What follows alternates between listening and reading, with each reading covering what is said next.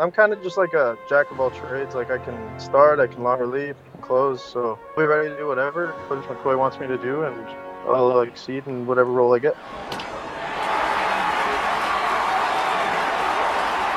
Welcome to episode 213 of Alberta Dugout Stories, the podcast. I'm Joe McFarland.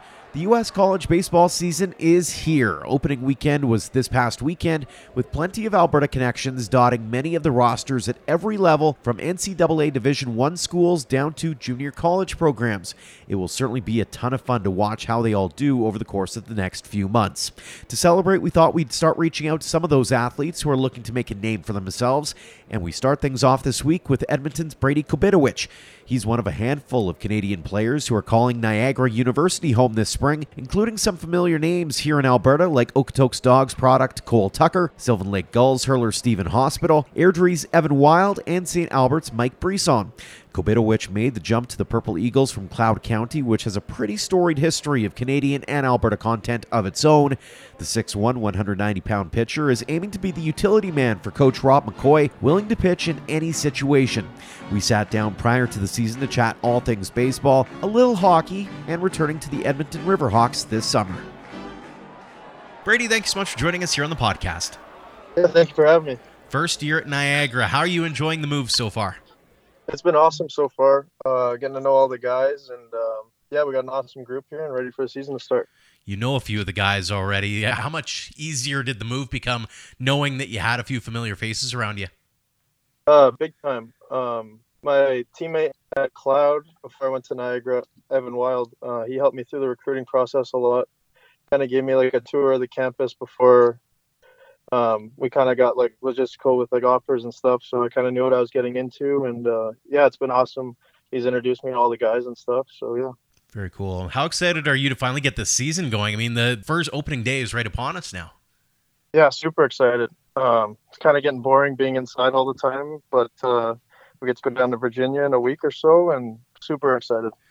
What expectations does the team have upon itself for this year? There's a few new faces, some old faces. I mean, it's a bit of a mixed bag that way. Yeah, we got a lot of transfers and a lot of good freshmen to add on to what we did last year, and we've kind of had a rocky start to the year last year, but we picked it up and put on a good show in the MAC tournament. So I think expectations are super high. I think we're going to do really well. As one of the new guys, do you have expectations of the role that you're going to be playing on this squad this year? I'm kind of just like a jack of all trades. Like I can start, I can long relief, I can close. So I'll be ready to do whatever Coach McCoy wants me to do, and I'll exceed in whatever role I get. That kind of seems to be a common theme I've heard about you, is that you kind of enjoy that role. You don't like being pigeonholed into one thing or another. You enjoy being able to be plunked into any situation that is called for. Yeah, I think it just comes down to loving to pitch. I love starting because I like getting deep into games. I like long relief with bridging the gap between a starter in a close game to the closer, and I like closing and making sure we get the win. So, I like any role that I'm put into. So let's talk a little bit about Niagara for a second here. What was it about that program that made you want to head there? Like I kind of talked about earlier, Evan Wild was telling me about the quality of people that are here and how the coaches really treat you like a real person and try and be your friend and stuff. And I really enjoy it. It's really personable, and I really love the program. Is there anything about the campus, the schooling, that kind of thing that made it a bit of a draw for you aside from the baseball side? Yeah, I really like the fact that there's a hockey team. I'm a huge hockey guy, and being able to go to hockey games every weekend, it's awesome. And yeah. Does it make you miss the Oilers just a little bit? Well, I watch every game, but I wish I could be at home. I got to go to a game in Calgary, the Battle of Alberta, when I was back home. It was awesome to watch, but yeah, I wish I could go to a couple more home games. I was bugging Eric Sabrowski about this, so I'm going to ask you the same kinds of questions when it comes to the Oilers. What do you see out of this team, and what do you see the expectation being? I mean, I think the expectation's got to be a Stanley Cup. You got the two best players in the world playing on the same line. But realistically, I don't know. That would be just deep in the playoffs again, but I'm for a Stanley Cup for sure. How frustrating is it as a fan to watch that team with that generational talent and continue to be on the brink of mediocrity almost? Like they're not quite, running the table, but they're also not at the bottom either. Yeah, when you have two players like that, I think you'd be running the division at least. But our problem's been goaltending the last couple of years, and now we seem to have some. So my expectations have gotten a lot higher this year for sure. Play armchair GM with me for a second here. If you could make one move to make that team go over the top, what move are you making?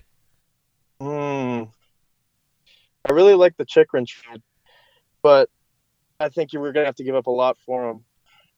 I don't know. I really like how the team's been playing. I think that Vinny Desharnais has been a huge addition to the team. He kind of adds some grit to the D-line. But I don't know. I feel like if we stay the way we are right now and keep playing well, like the last 15 games we've been hot. So I think if we keep playing like that, we'll have a really good chance. All right. Well, enough of the hockey talk. This is a baseball podcast after all. One more question about Niagara, and it's about the expectations that you have of yourself going into the year. You're the new guy on campus. You're trying to make sure that you're cementing your spot on that roster. Do you have expectations of yourself, whether it's numbers, whether it's the role you play, maybe some things that you want to work on to make sure that you are that contributing member of the team? Yeah, I've been developing a slider for the last probably 6 months, and it's gotten a lot better. I really want to make sure I can throw that in any count like I can with my 3 other pitches. But numbers wise, I want to eat a lot of innings. I want to obviously win, but those are wins are kind of out of your hands as a pitcher.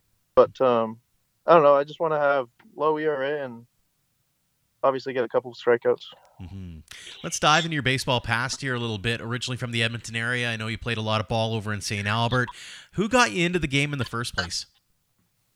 My grandpa was a huge baseball fan. He loved watching me play hockey too, but I think he's got a soft spot for baseball. And then one year with hockey, I didn't have a coach that I particularly liked. And then I had a coach, Sean Erickson, who really helped me love the game a lot more and got me into Prospects Academy, which helped my baseball career a ton. And I quit hockey and then just kind of rolled with baseball from there.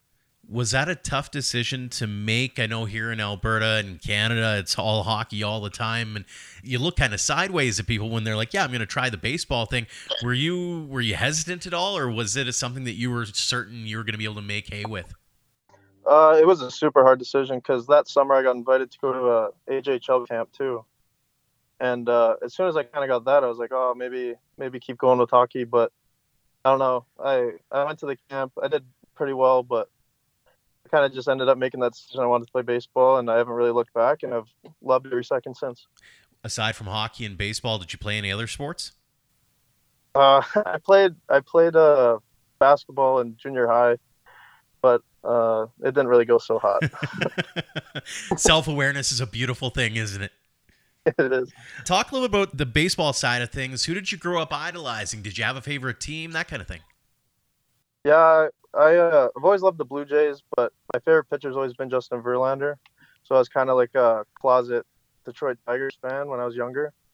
But then he got traded to the Astros, and then I just became just a full-time Blue Jays fan. But Verlander's always been my idol, and I always try to model my game a little bit after him.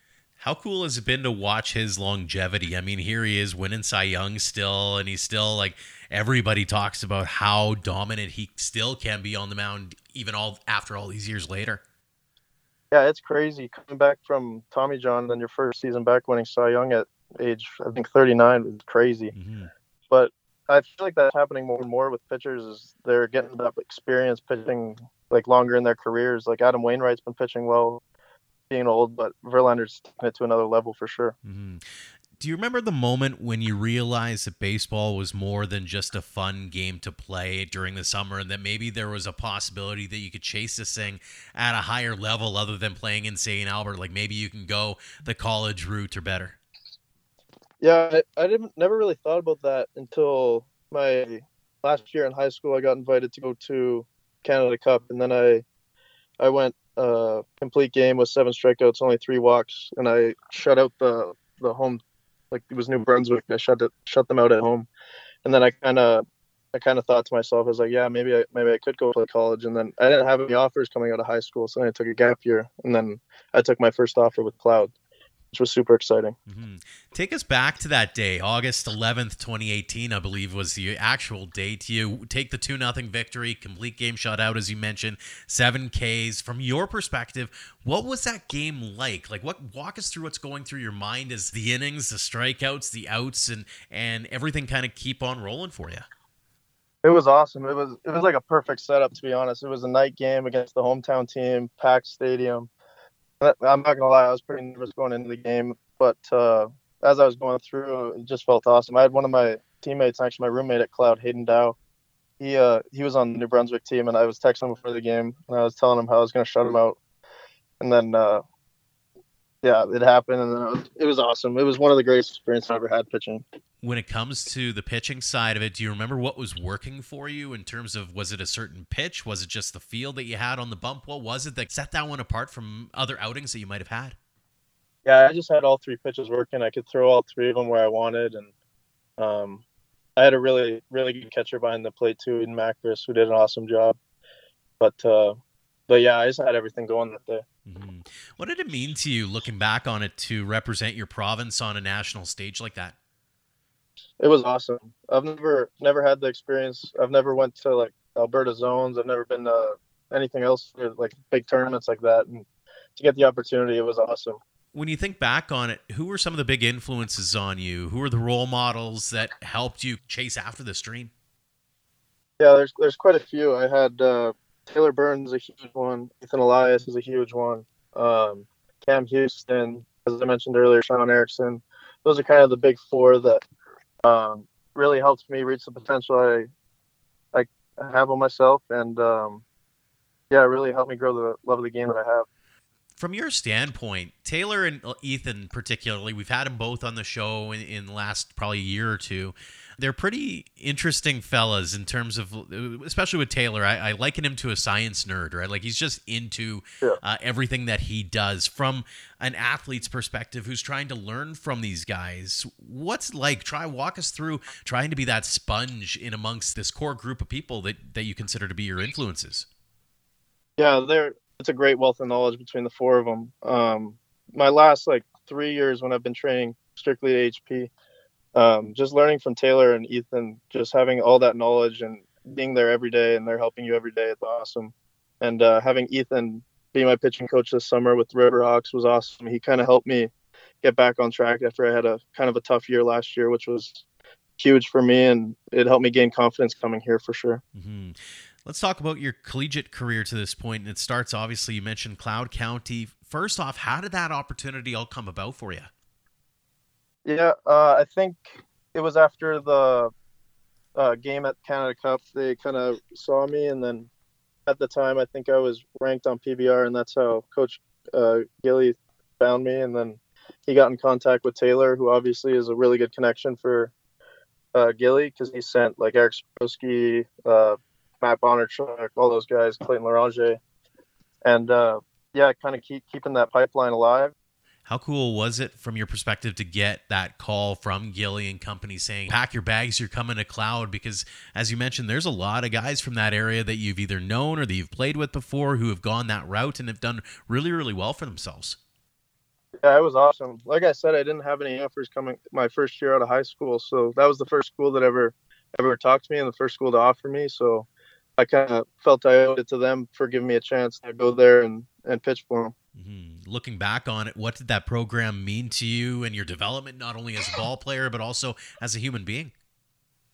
Yeah, I think the junior college road is something that a lot of players should look at, because it really tests your mental strength. And looking back at it, it's helped me through a lot of tough times I've had in my last 2 years, because it kind of teaches you how to get through those tough times and find the brighter side. Mm-hmm.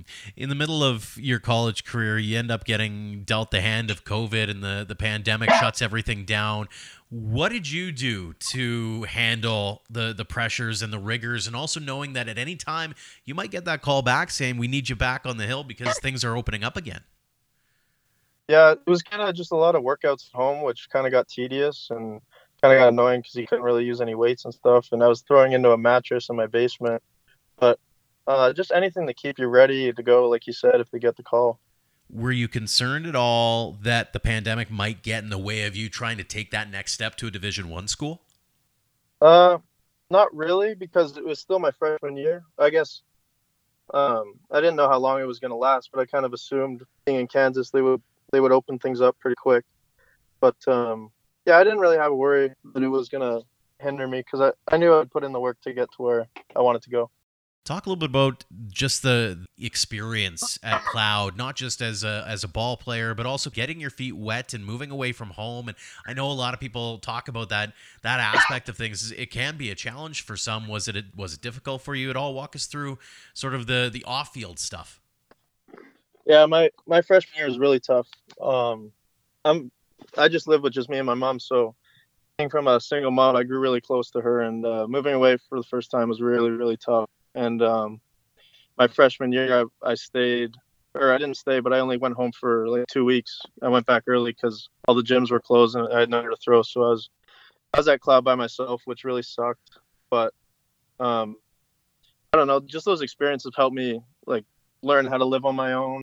One of the things that I heard from a few players coming out of the pandemic was they found a new appreciation for the game, and realizing that it can get taken away from you really, really quick. What did you walk away from that experience feeling? Was that a similar feeling that you had in terms of trying to, I guess, be more grateful, I suppose, for what the game offers you?